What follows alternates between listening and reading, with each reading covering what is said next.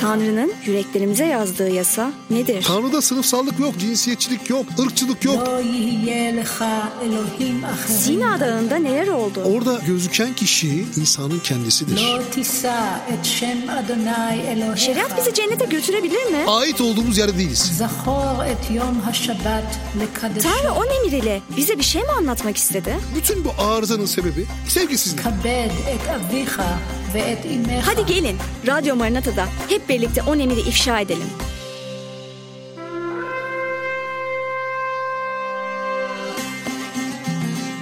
Sevgili Radyo Maranata dinleyicileri, Onemir programına hoş geldiniz. Ben Gizem.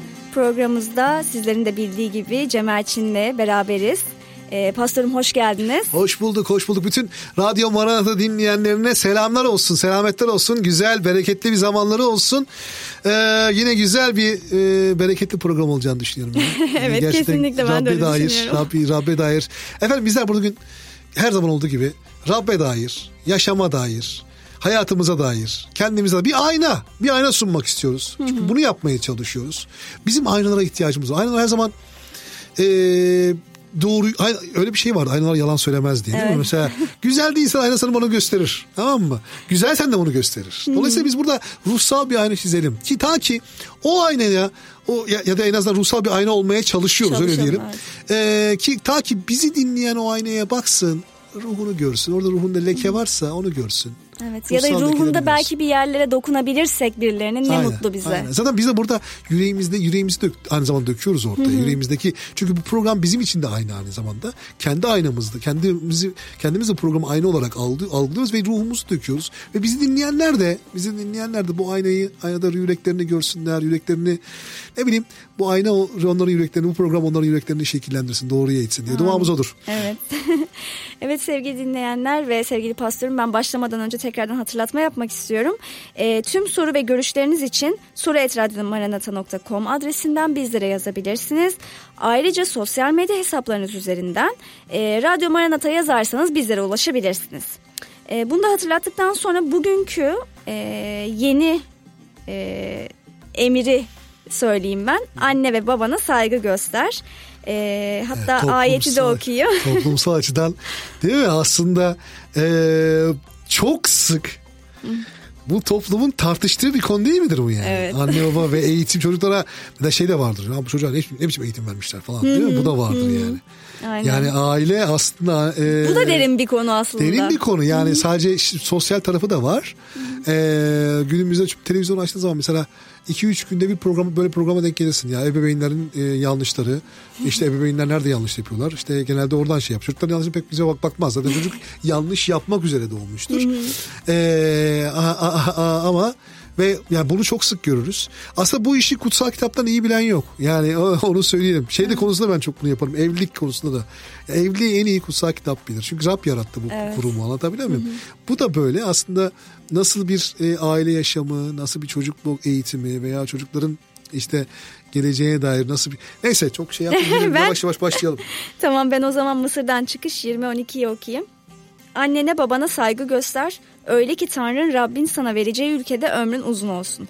Yani demin de söyledik, aslında bu ayet yaşadığımız toplum için de çok önemli bir buyruk. Yani bu buyruk hakkında siz ne diyorsunuz? Şeyle başlayayım ben de bu hani ne oluyor onlar ya? Yaşam koçları gibi böyle hani doğru... bu kitaplar falan çok moda şimdi, yani doğru yaşama dair onların bir ismi vardı, unuttum şimdi, aklıma gelmedi. Doğru yaşama dair kitaplar. Şimdi mesela ben bugün desem ki uzun yaşamın sırrını açıklıyorum. Ya şimdi öyle ya, uzun yaşamın sırları mesela, neyle beslenmeliyiz, doğru beslenme, et mi yemeliyiz, ot mu yemeliyiz, işte çöp mü, ne yiyeceğiz yani, değil mi? Hamburgeri kaç günde bir yiyeceğiz?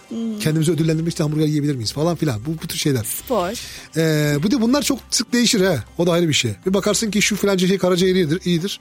Bakarsın ki yok, o karaciğeri kötüdür. Aradan böyle birkaç sene geçer. Bu bilgiler çok sık değişir. Ama değişmeyen bir bilgi, sık değişmeyen, bir daha değil çünkü statiktir. Kutsal kitap, kutsal Tanrı bizimle işleyişinde bizimle işleyişimizde her zaman dinamiktir, müdahildir. Ama Tanrı'nın karakteri statiktir. Tanrı'nın vaadi statiktir. Tanrı'nın vaadi değişmez. Aynen Çünkü öyle. vaadi Tanrı'nın duruma göre, şekle göre, zamanın ruhuna göre değişmez. Tanrı'nın Değişme ihtimali yok. Tek ruh var. O zamanın ruhundan özgürdür. Biz o insanlar zamanın ruhuna bağlıyız. Dün ak dediğimizde bugün kara diyoruz mesela bazen. Oluyor yani. Bakın bunları konuşalım. Bak niye biliyor musun? Yani bunları söylediğim zaman ben Hristiyan kilise kürsüsünden söylüyorum bunları, paylaşıyorum bunları. Kulağa gelmiyor. Kimse çok eleştiri almıyorum bu konuda. Çünkü insanlar doğru söylediğimi inanıyor, biliyorlar. Çünkü kendilerini görüyorlar birçok insanın bu şeyinde. Bu konuyu görüyorlar. Yani birçok konuda insan mutsuzluktan dolayı ya moda bile onun için var biliyor musun? Bak konu nereye geldi ama söylemeden geçemeyeceğim. Moda bile bunun için var. Niye var? Ya sıkılıyor insanlar. Evet. Niye sıkılıyor? Çünkü ait olduğumuz yerde değiliz kız kardeş. Ait olduğumuz. Bakıyorsun şu renk moda olmuş. Niye? Çoktandır o renk görmemiş ya. Göz aşinalığı yok ya. O çekici geliyor ona. Anlatabiliyor muyum? Öbürsü o biraz boşluğu böyle hafif bir dolduruyor. Sonra yine geçiyor, tek düze oluyor sonra. Evet. Onun için niye? Çünkü cennete değiliz. Rabbin yanında değiliz. Rab'le dolu değiliz çoğu zaman. İnan bak burada çok kuvvetli bir felsefe var. Bak inan bana şurada konuştuğumuz, paylaştığımız şey biz iki tane böyle görece genç gibi bayağı konuşuyoruz ediyoruz. Bu bir masamız var. İki tane mikrofon var. Ama şimdi öyle masayı mikrofonu koyduğun zaman yapıyorsun. Eskisi gibi de eskiden bizim o TRT zamanlarını hatırlıyorum. O çok uzun bir mecak şeydir. TRT'ye bir kere çıktın mı daha bütün Türkiye seni tanırdı yani. Çünkü başka kanal yok. Şimdi öyle değil. Yani şimdi çok farklı kanallar var. Şimdi dediğim gibi yani masayı sandalyeyi koyup güzel mikrofon bulduğun zaman yapıyorsun. Ama şimdi biz de öyle algılanabiliriz yani. Mikrofonumu koymuşlar konuşuyor. Değil. Çok önemli bir felsefe yapıyoruz burada. Çok değerli bir felsefe yapıyoruz burada. Anlatabiliyor muyum? Yani çünkü insanoğlu sıkılıyor. Tanrısızlık bizi sıkıyor. Nereden geldik buraya? Uzun yaşamın sırrını açıklıyorum. Kendi kelam açıklıyor. Bu 10 emir içerisindeki aslında biliyor musun nerede dikkatini çektim bilmiyorum. Farkında mısın? Vaat içeren ilk buyruktur. Bunların bugüne kadarki buyruklarda vaat yoktu. Vaat vermiyor. Herhangi bir vaat görmüyoruz. Doğru. Ama burada vaat var. Doğru. Diyor ki yaşayacağın bence yaşayacağın ülke diyor. Ülke diyor. Ömrün uzun. Buradaki yani şeye de yorumlayabilirler. Belki onda vardır. Yani o gideceğimiz cennet ülkesinde kastediliyor olabilir. Bu vardır belki. Ama acizane benim kendi yorumum bu yaşam için konuşuyor. Bu yaşam için çünkü bizim cennet vaatinde bizim ömrümüzün sınırı yok. Sonsuzlukta yaşayacağız. Tekrar edelim. Rab ölsün diye, yok olsun diye insan yaratmaz. Bu Tanrı'nın karakterine terstir, olmaz, uymaz. Dolayısıyla bizim ruhun ölümü olmaz. Onun doğru değildir. Onun için buradaki ömrüm uzun olsun ifadesi ben bu dünyanın yaşamı olarak algılıyorum. Onun için diyorum ki anne babana saygı göster diyor kelam. Anne babana tabi ol diyor kelam. Anne babana uyum sağla diyor kelam. Ta ki bu dünyada ömrün uzun olsun. Evet, aslında Rab bu konuya çok önem veriyor. Yani anne babana hani özellikle saygı yani Rabbin gözünde demek ki bu çok önemli bir şey aslında. Ve mesela bilmiyorum belki biraz garip gelecek ama mesela biz bebekler derken biz doğduğumuzda bebekken bizim Tanrımız aslında anne babamız gibi. Değil mi? Evet. Çünkü biz aslında doğduğumuzda Tanrı'yı tanımıyoruz.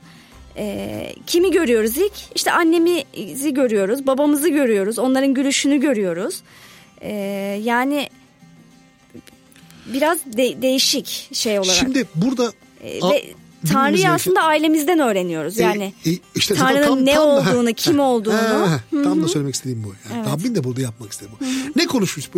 Mesela geçen programlarda da bunu konuşmuştuk. Neydi? Sosyal ne demişti geçen programda? Kiliseye gitme konusunda biz dedik Şabat bizi parlatacak. Kilisedeyken Şabat bizi parlatacak ve kilise ve zamanlarında belki de Şabat bizi parlatacak ve o Şabat'ın parlatması sayesinde biz insanlara erişeceğiz. Doğru mu? Evet. Sosyal olarak Rab böyle çalışıyor. Bizim bir sorumluluğumuz var. Hristiyan adam şunu bilecek kardeşim. Ey Hristiyan. Tekrar ederim. Ey Hristiyan. Senin sayende insanlara erişemiyorsa, senin sayende insanlar Tanrı'ya daha yaklaşamıyorsa Hristiyanlığı sorgula kardeşim. Çünkü Tanrı'nın yapmak istediği bu. Evet. Bizim vasıtamızla insanlara erişmek. Tamam? Evet. Şimdi buradan geliyoruz buraya. Buradan bu şeye geleceğiz. Şimdiki emire geleceğiz. Tanrı şunu yapmak istiyor. Buradaki anne babana saygı göster ifadesi, anne ve babana itaat et. İtaat et anlamında. İtaatkar ol anlamında. Niye? Çünkü annem şimdi ne yapmak? Neydi? Problem ne? Yahudi halkının devam ediyor halk. Zürriyet gelişiyor. Sen düşün ki bir nesil Rabbe baksın. Ama o neslin ardılları şeytani olsun. Olmaz değil mi? Ya, olmaması lazım. Evet. Bunlar rahatsız çünkü hayat devam eden bir şey. Zamansızlıktan Tanrı konuşuyor. İşte zaman bizim içinde bulunduğumuz bir boyut. Bizim merhumumuz zaman. Tanrı'da böyle merhum yok ki. Onun için o jenerasyon farkı da onun için önem arz etmiyor. Yani onun oğlu olabilir ama o bir bireydir olduktan sonra. Ama işte o bireyin de Tanrı'da olması lazım. Evet. Bir de burada bir şey eklemek istiyorum. Mesela şu anda şunu düşünülebilir. Hani hayır benim annem babam işte kötüler, öyleler, böyleler. O yüzden ben onlara itaat etmek zorunda değilim. Aslında burada da işte derinine bakınca olay tanrısızlığa geliyor. Demek ki yani öyle bir bozulmuşuz ki Rabbe bakmaktan vazgeçmişiz ki biz Rab'den uzak aile bireyleri olmuşuz, ebeveynler olmuşuz ve çocuğumuz bize baktığında Rabbi görmüyor ve o yüzden hani bize benzememe konusunda itaatsizlik ediyor. Geleceğim ona. O konu önemli. Bu söylediğin önemli. Şimdi ben o şeyi şunu yapmaya çalışıyorum. Senin sorun çok önemli soru. Benden öne gittim biraz. Bir bekle. Oraya geleceğiz. Oraya gelelim. Heyecan yaptım. Step yani basamak gidelim. Yani demek istediğim şu. Tanrı aile vasıtasıyla o genç adama erişmek istiyor. Genç kıza erişmek istiyor. Erişmesi lazım. Mesela itaat ederse ailesine, ailesine itaat ederse o ailede kelami olacak. O ailede Rabbin şeyini görecek. Rabbin yüceliğini görecek vesaire. Tanıyacak Rabbin. Tamam, tanıyacak. Ama şimdi ola ki dediğin olsun. Ola ki dediğinden gidelim. Yani senin dediğin şu. Sen diyorsun ki işte yozlaşmanın verdiği bir şey bu. Yozlaşmanın doğru soruyorsun. Günah yani Rabbin yanında olmamanın verdiği bir şey. Rabbin yanında olsa o adam full itaatli olacaktık biz. Full ki itaatli. Bu kişi kendine Hristiyanım diyor olsa bile hani diyoruz ya boş Hristiyanlık değil ama dolu. Hani boşsa da çünkü kendi Hristiyan deyip ama gerçekten Rabbin yolunda olmayan bir sürü insan da var ve bu aileler yani bu çocuklar kendi ailelerine bakıyorlar ve diyorlar ki benim ailem Rabbi tanıyoruz diyor ama böyle davranıyor. O zaman ben Rabbi tanımak istemiyorum. Yani ben bu şekilde insanlar da tanıyorum. O yüzden özellikle buna değinmek istedim. Tam da bu doğru. Bu çok doğru. Şimdi şöyle. Şimdi Rabbin istediği ne? Anne babaya itaat etmek. Şimdi en şeye de geleceğim. Onu da konuşuruz. Yani biz mesela gerçekten dışarıda itaatsiz olan bir çocuk görsek, anne babasına gerçekten ciddi karşı gelen böyle iğrenç bir şekilde karşı gelen veya şımarık bir çocuk görsek bu iticidir biliyor musun? Bu iticidir. Bu da tanrısal bir şey. Yani bizim Tanrı özünde yaratılmamızdan geliyor. Tanrı için itici bulduğu bir şeydir. Tanrı'ya mekruh bir şeydir bu. Tanrı da itici bulur bunu. Anne babaya üstüne saygısızlık eden kişi için gerçekten biz dışarıda görürsek ya ne kadar saygısızlık. Ya, sen onun çocuğusun ya. Sana emek vermiş. Seni büyütmüş ya. Değil mi? Sana emek veren kişi saygı göstermelisin. Saygı duymalısın. İtaat etmelisin vesaire. Tanrı da bunu yapar. Aynı şekilde. Şimdi sen düşün ki adam çocuk kalksın babasını dövsün. Tabii ben neler duyuyorum. Yani kalkıp sinirlenip annesine bıçak çekenler mi de? Yani bir sürü her gün böyle şeyler duyuyoruz nasıl yani. Nasıl? Şimdi ama bunun da mesela dedi ya anne baba Mesih inançlısı olmayabilir. Anne baba da yanlışları da olabilir. Ama bunda bile biliyor musun? O çocuk itaatkar çocuk yanlışı daha iyi görür. Tamam? İtaatliysen o yüreğin yumuşaksa Rab sana daha çok geliyor. Yani itaatkar çocuk annesi babasında gerçekten itaatkar çocuk da daha güzel Rab işleyebiliyor. Rab işliyor. Bunu daha iyi önemli görebiliyor. Daha iyi görebiliyor. Bunun için ki Rab yani sonuçta bizim hoşlanmadığımız bir şey. Hoşlanmadım. Çünkü itaat bir yerde ne zaman belli olur biliyor musun? Bunu da söyleyeyim. İtaat ne zaman belli olur? İtaat mesela bir çocuk ailesine itaat ettiği ne zaman belli olur? Mesela bu önemli bir soru. Bir çocuk pastöre, kilisesine itaat ettiği bir insan kilisesine ne zaman itaat ettiği belli olur biliyor musun? Ne zaman ki fikirler uymaz. Evet. Doğru. O zaman belli olur. Zaten fikirler uygunsa, kafa kafayaysa orada itaat yok ki. Zaten en fikirsin. Aynen. Aynı düşüncesin. Ama ne zaman ki fikrin uymuyor. O zaman itaat gerekiyor. Niye biliyor musun? Çünkü o kişi, o ebeveyn Birinci şunu bileceksin. O ebeveyn senin kötülüğünü istemez, tamam mı? Evet. Asla istemez. İkincisi o ebeveyn bir şey yaşamış. Senin geçtiğin yerden geçmiş. Bir şey yapıyorsa bir bildiği var. Senin geçtiğin yerden geçmiş. Sen onun o bulduğu konuma geleceksin. Belki yıllar sonra. Ama istiyor ki sen onları o konuma gelene kadar yaşayacağın şeyleri yaşama. Tamam? Bu çok önemli. Ve yani bu itaat eden kişi ömrü uzun olur. Fiziken de bu böyledir. Niye? Çünkü ömrü uzun olur. Çünkü seni bütün tehlikelerden koruyan bir anne var. Sen tehlikelerden korunarak büyümeye başlarsın ve o yerleşince sana sen bu dünyada tehlikelerden korunarak büyürsün. Tamam? Bu kadar basit. Öyle. Bu tehlikelerden korunarak büyürsün. Dolayısıyla yani ömrün uzun olur. Yani hem Rabbin esirgeyişinde ömrün uzun olur. Hem de gerçekten o disiplinde büyürsen sürekli tehlikelere uzak olursan. Ama bir şey var. Şimdi senin söylediğin çok önemli bir şey var az önce. Biz Rab'den uzaklaştığımız için bilinç bizde uyanmaya başladığı andan itibaren hep bir isyan hali var. Değil mi? Gençlerde isyan hali çok. Gençlerin kibri daha çabuk alevlenir. Daha kibri yukarılardır. Onun için biz gençlere yaparken hep dikkat ederiz. Yani onların o egoları yüksek olur gençlik. Kendileri ispat davaları vardır. Niye bu? Hep tanrısızlıktan geliyor.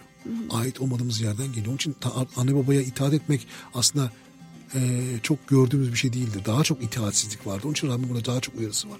Günah sonrasında değişti bu. Günah bizde bunu yaptı. Günah çocuklar da bunu yaptı. Günah gençler de bunu yaptı. Günah itaatsizlik uyandırdı. Onun içindir ki Rab, çünkü itaatsizlik günah doğurur. Bunun altını çizelim. Belki en başta söylemem gerekiyordu ama bunu söyleyelim. İtaatsizlik günah doğurur. Evet. Tamam. Anne babaya itaatsizlik günah doğurur. Daha çok günaha batarız biz anne babaya itaatsizlikle. Tamam pastörüm. Tamam.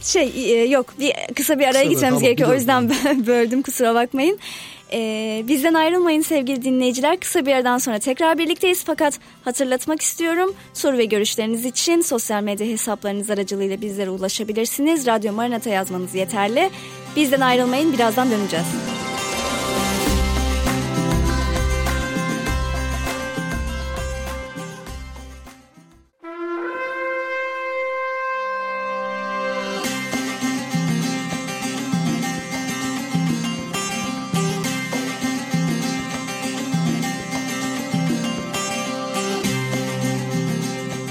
Sevgili Radyo Maranata dinleyicileri, kısa bir aradan sonra tekrardan sizlerleyiz. Ve birinci bölümümüzde anne babaya saygıdan bahsediyorduk sevgili pastörümüzle. Şimdi o konuyu tekrardan biraz daha konuşalım. En son şeylerden söylemiştik. İşte itaatkar yürekler var, itaatkar olmayan yürekler var ve çocuklarımız itaatkar değillerse aslında bir bakıma Rab'den de uzak kalıyorlar. Ve hani öyle örnekler var ki hani annesine babasına şiddet gösteren, bıçaklayan, öldüren, yani bir sürü şey duyuyoruz bununla ki biliyorsunuz ya, ülkemizde de çok fazla var. Yani aile içi şiddet, hani özellikle. Şimdi iyi bizim itaatkar çocuklarımız olması için, biliyor musun? Şeyden başlayalım. Yani mesela şunu sorarak başlayayım. İtaatkar olmayan bir çocuk düşün. İtaatkar olmayan o çocukların hepsi yarın öbür gün hepsi anne baba olacaklar. Tamam. İtaatkar olmayarak büyüyen o çocukların hepsi yarın öbür gün, biliyor musun? Yani bugün adam düşünüyor çocuğu oluyor. Ya diyor kardeşim, bu kime çekmiş ya diyor. Hiç böyle itaat. Ya anlamıyor. Görmüyor kendini ya. Görmüyor kendi çocukluğunu. Hep bazısı görüyor bak. Bazı öz eleştiri yapıyor. Bazısı görüyor. Yani mesela ben böyle bir şey tanık oldum. Dedim ki yani senin oğlan gerçekten çok itaatsiz bir oğlu vardı. Çok itaatsiz bir oğlu vardı ve ona sordum, dedim ki abi kime çekmiş ya, niye bu böyle bir şey olmuş falan, niye bu yani bir şeyim var. Yok dedi Cem dedi, ben onda dedi kendimi görüyorum. Tıpkı o yaşlarda babama ne yaptıysam o da bana onu yapıyor. Yani şimdi bu acı bir şeydir de, biliyor musun? Gerçekten acı bir şeydir. Niye? Şimdi itaatkar adamların çocukları da itaatkar olurlar. Bir yani şeydir bu. Bir de o evde o itaat görür o evde. Yani karının kocasına itaatini görür, kocasının karısıyla arasındaki ilişkide itaat ilişkisini görür. Anlatabiliyor muyum? İtaat da öğrenilen bir şey bir yerde. Şimdi buradan ebeveynlere giriyormuş gibi oluyoruz ama çünkü emir direkt ebeveynler için konuşma konusunda çok şey var. şimdi zaman yetmez zaten. Evet, yani çok Kutsak'ta uzun mesela ve Efesler derin. bölümü, İncil'in Efesler bölümünde çok güzel. Rabbin ruhu çok güzel açıklamış çok güzel dökmüş ayetlere ve yani orada çok şey var ama şu an itaatine yani 10 emir nokta fazla dağılmayayım 10 emir emir burada bahsedilen konu. Bu bahsedilen emir üzerine gidiyoruz. Anne babana itaat edeceksin emir üzerine konuşuyoruz ve onun için çok fazla şey yapmak istemiyorum ama şunu söylemek istiyorum yani bu öğrenilen bir şey yani itaatsiz adam büyüyüp evlendiği zaman da o itaatsizliğinde devam ediyor öğrenmediği müddetçe. Rabbin ruhu dokunmuyorsa. Evet. Ama Rabbin ruhu dokunduğu zaman, Rabbin ruhu geldiği zaman, Rab geldiği zaman, Rabbin ruhu yani o kişi... Ve bu ancak İsa Mesih'le İsa Mesih başka şey olmaz. İsa Mesih'in çarmıhını gördüğü zaman, İsa Mesih'in çarmıhını hissettiği zaman, yüreğinden aldığı zaman bunlar değerli dinleyenler bu kürsünün müjdesidir. Ya İsa aslında bu yüzden çok önemli. Çünkü İsa olmadan bunların hiçbirini yapacak güç olmuyor. İşte görmüyor kendini o zaman. Evet. Yani görmüyor kendini. Yanlışını görmüyor. Ve bu yanlışın doğuracağı yanlışları görmüyor. İtaatsizlik doğuracağını görmüyor. Ya da görse bile onu değiştirecek gücü olmuyor. Yok. O da var. Evet. O da var. Çünkü yani Rabbin ruhu bize güç de veriyor. Bizim yapamayacağımız şeyleri yaptırıyor aslında bize. Tam da söylemek istediğim bu. Yani ne zaman ki Rabbin ruhuyla tanışıyor kişi, ne zaman ki Mesih'in çarmıhını, onun için kendini feda eden bir Tanrı'yı keşfediyor. O ana kadar eli sopalı bir Tanrı'yı eli sopalı olarak gördüğü Tanrı'yı aslında hiç de öyle eli sopalı değil. Bir sevgi Tanrısı olduğunu keşfediyor. Mesih'in çarmıhında bunu görüyor. O zaman Rabbin ruhu geliyor üzerine ve o zaman itaatsizliklerini görüyor. Evet. Ve o itaatsizlikler ona batmaya başlıyor. O zaman gücü oluyor ki o itaatsizliklerin üzerine gitsin ve ondan itaat ruhu akmaya başlıyor. O zaman o eve selamet de geliyor aslında bakarsan. Anladın mı? O eve o zaman selamet geliyor. İtaatsizlik Rab'den değildir. Onu bilelim. Çünkü en büyük itaatsiz şeytandır. Evet. Bakın bilelim. Bunu ufak bir parantez açayım dilersen. Anlatayım bu şerir meselesini anlatayım. Çünkü neden? Çünkü kimdi şeytan? Sonuçta şeytan kimdir? İşte cinler kimdir falan diye sorular geliyor bazen. Sadece küçük parantez açalım. Bu da başka bir konudur. Yani üzerine düşünmesi gereken bir konudur ama sadece bir şey açayım. Şeytan dediğimiz kişi, şerir dediğimiz kişi Lucifer ve o kişi Tanrı'nın baş meleğiydi. Ve harika güzellikteydi. Harika bir güzellikteydi. Yani Tanrı'nın yarattığı harika bir yaratıktı. En güzel yaratıklardan bir tanesiydi. Ve o Lucifer işte hep bize sorar ya meleklerin özgür iradesi var mı? Var. Var. Olmasaydı itaat olmaz. Olmasaydı şey olmazdı. Yani itaatsizlik gözükmezdi. Onun için meleklerin özgür iradesi vardır. Yaşam alanları bizim gibi geniş olmayabilir. Tanrı suretinde yaratılmadı onlar çünkü. Evet. Çünkü onlar Tanrı suretinde yaratılmadı ama Tanrı suretinde yaratılmakla müsemma bir şey değil özgür irade. Özgür irade başka bir şey. Dolayısıyla o meleklerin özgür iradesi vardı ki itaatsizlik ettiler ve Rabbin katından atıldılar ve cin oldular. O baş melek Tanrı'nın yerine geçmek istedi. İtaat etmek istemedi. Aynı bizlerin yapmak istediği gibi. Evet. Tanrı olmak istiyoruz ya bazen. İşte o zaman şeytan. Aynen. Biliyor musun? İşte yani itaatsizlik Rab'den değildir. İtaatsizlik giden kişi. Çünkü hepimiz bir yerde çocuğuz. Tanrı'nın çocuklarıyız. Tanrı zaten evet ben onu hep söylüyorum. Tanrı bizleri aslında bir bebek gibi görüyor. Aynen. Çünkü bebek gibiyiz onun gözünde aslında. Aynen zamanda bebek gibi. Ve bizim mesela belli ya mesela ben şimdi 47 yaşındayım. Ama benim annem babam sağ. Hala ben onların çocuklarıyım. Ve hala itaatle yükümlüyüm. Ve hala eminim onların gözünde küçüksünüz. Öyle bir şey. Karşıdan karşıya geçerken dikkat et dedim annem. Gelirken buraya. Tamam dedim. Önce sağa sonra sola sonra tekrar sağa bakarım. Yani demem o ki yani itaat bitmiyor o zaman. Yani belli yaşa geç. Ben işte daha olgun bir yaş, daha bir yaşlıyım. O da yaşlandı biraz daha hani kabiliyeti sınırlandı falan filan. Ben ona üstün değilim yani. Onu demek istiyorum. Onu hat yapayım olamaz yani öyle bir şey. İtaat yine devam ediyor. İkincisi hepimiz bir şeylerin çocuklarıyız. Hepimiz bir yerde çocuğuz hala. İtaat saygı gibi aslında yani. Saygı evet saygı. Evet. Yani çok farklı kelimeler değil sonuçta. Anlatabiliyor muyum? Saygı çünkü ama buradaki saygı sadece önünü dikleme, onun karşısında düzgün oturma anlamında değil. Evet. Söze itaat ettiğiniz zaman bir anlamı yok zaten. Yani ona saygı yürekten diye. gelen bir İtaat, saygı. Evet. Ona saygı diye bacak bacak oturmanı şey yaparsın ama gidersin onun söylediğinin tam tersini yaparsın. Bir anlamı yok. Evet. Anlatabiliyor muyum? İtaat değil bu. Özde itaat lazım. Gösterme itaat değil. Tam şey gibi işte hani şeriatta bir şeyleri yapıp da yürekte olmaması gibi. Aynı şey aslında. Aynı şey, tamamen aynı şey. Dolayısıyla itaatsizlik, bu konuyu uyarmak isterim. Bu konuyu uyarmak isterim. İtaatsizlik Tanrı'nın gözünde mekruhtur, iticidir. İtaatsizlik şeytana simgedir. Evet. Tamam? Çünkü en büyük itaatsizlikler yüzünden biz bugün buradayız. En büyük itaatsizlik. En büyük itaatsizliktir ki biz ait olduğumuz yerde değiliz. Tamam? Bunu söylerken şunu demiyorum asla. Atamız adama bir kabahat bulmak adına insanlığın kabahatidir bu. Çünkü bir olmasaydı ben yapacaktım. Evet. Yani bu kadar basit. Yani bu Adem'in kabahati meselesi değil. Anlatabiliyor muyum? Adem olmasaydı muhtemelen başkası yapacaktı. Yani, evet. Yani bu çünkü insana dair bir şey. İtaatsizlik olarak. Evet. Yani çünkü o oradayken Tanrı'nın yanındayken full itaatteydi. Full saygıdaydı Adem. Ama düşünün ki ya bak olaya bak. Rab Adem'i arıyor. İlk tepkisini hatırlıyor musun? Tevrat'ta geçen ilk tepki saklanıyor, kaçıyor. Tanrı'dan kaçılır mı ya? Tanrı'yı koşup sarılacağı yerde, değil mi? Biz Tanrı'yı gördüğümüz zaman koşacağız ona yani. Onu çok isteyeceğiz yani.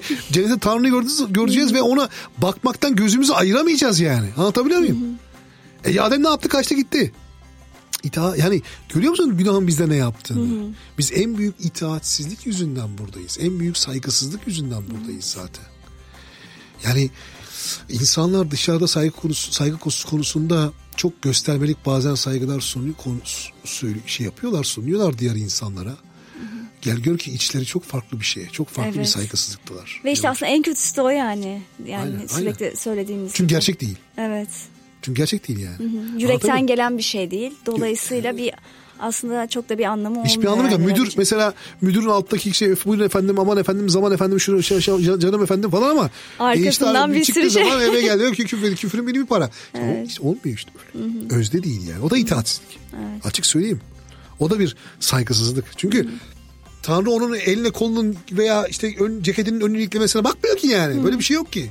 Ve aslında Tanrı şuraya da bağlayabiliriz. Tanrı bizi çocukları gibi gördüğü için ve bizler de Tanrı'yı babamız gibi gördüğümüz için aslında Tanrı'ya yani anne babamıza yaptığımız bir saygısızlık yani Tanrı'ya yaptığımız bir saygısızlıkla aslında hem aynı hem de direkt Tanrı'ya yaptığımız bir saygısızlık da anne babamıza yaptığımız saygısızlıkla aynı.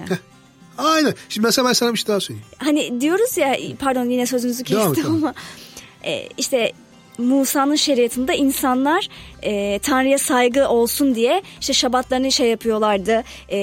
Sokak başlarında dualar ediyorlardı. Din adamları Tevrat'ta yazıyor. Her yerde köşe başlarında dualar ediyorlardı. Rabbi övüyorlardı. Ona saygı gösteriyorlardı ama içleri bambaşka. Sürekli kimden çalsam, kimden ne araklasam, kime ne yapsam. O kadar işte tam da öyle söyleyeceğim şey. Yani o kadar hiçbir farkları yok aslında yani bunların. Hepsi aynı şey yani. Yürek en önemli şey. Aynen öyle. O kadar yani tam da benim söyleyeceğim şeydi aslında. Ben şimdi mesela ben de şöyle söyleyecektim. Yani aynı kapıya çıkıyor ama şunu söyleyecektim. Ben sana diyeyim ki diyecektim mesela ibadetini yapsın adam. Tamam mı? Vecibe bitsin. Vecibe bitene kadar Allah, vecibe bitiyor yallah. Değil mi? Mesela eğer bu varsa bu saygı değil bunun ki. Hiçbir anlamı yok. Aynen. Yani bu tam bir saygısızlık, tam bir şey değil. Hiçbir şey kalmaz bundan şey. Rabbe işin kötüsü tarafı biliyor musun nedir? İşin ya tam bir başarısızlık ya hikayesi, tam bir lanet hikayesi. Niye? Çünkü düşün ki sen ibadet ediyorsun ama Rab bakmak bile istemiyor ibadet. Evet.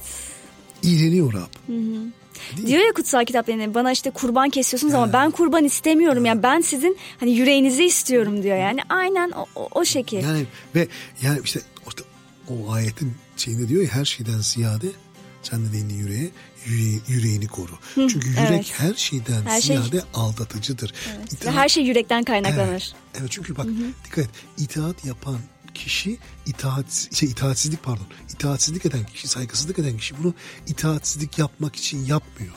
İçinden öyle geldiği için yapıyor. Evet. Onu yapmak onun hoşuna gittiği için yapıyor. O yürek onu kaldırdığı için yapıyor. Kesinlikle öyle. O yüreğin öfkesiyle, yüreğin kızgınlığıyla, yüreğin pisliğiyle yapıyor onu. Değil ki ben buna biraz itaatsizlik, hadi ben kalkayım biraz itaatsizlik yapayım diye yapmıyor bunu. Planlayarak yapmıyor bunu. Ama içte var itaatsizlik, özünde var itaatsizlik. İşte özünde olan şeyin değişmesi lazım. Yasa böyle, yani Hristiyanlıkla ilgili geçen programda konuştuk ya, Hristiyanlık Şabat günü yasa. Hristiyanlık yasa, ya Hristiyanlar Musa şeriatını uygular mı? 10 numara uygularlar. Harfiyen uygular. Niye? Çünkü gerçek bir Hristiyan yasayı harfiyen yerine getiren, yasayı tamamlayan İsa Mesih'e yapışandır. Onunla ruhtaştır. Evet. Bak, onunla ruhtaştır. Bu ağır kelime ağır kalmasın. Çünkü budur. Yani Rab'den aynı bir parça. Evet. Rab'den bir parça gelip yüreğimize geliyor. Yüreğimizde oturuyor. Yani bazen pastör sen şimdi şunu diyorsun, yani içimize Tanrı'dan bir parça mı gelip oturuyor? Evet, aynen bunu söylüyorum.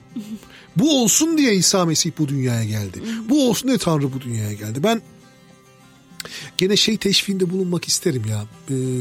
Yani bugün bu teşvikte bulundum, bir kere daha hani kapatırken o teşvikte bulunmak isterim.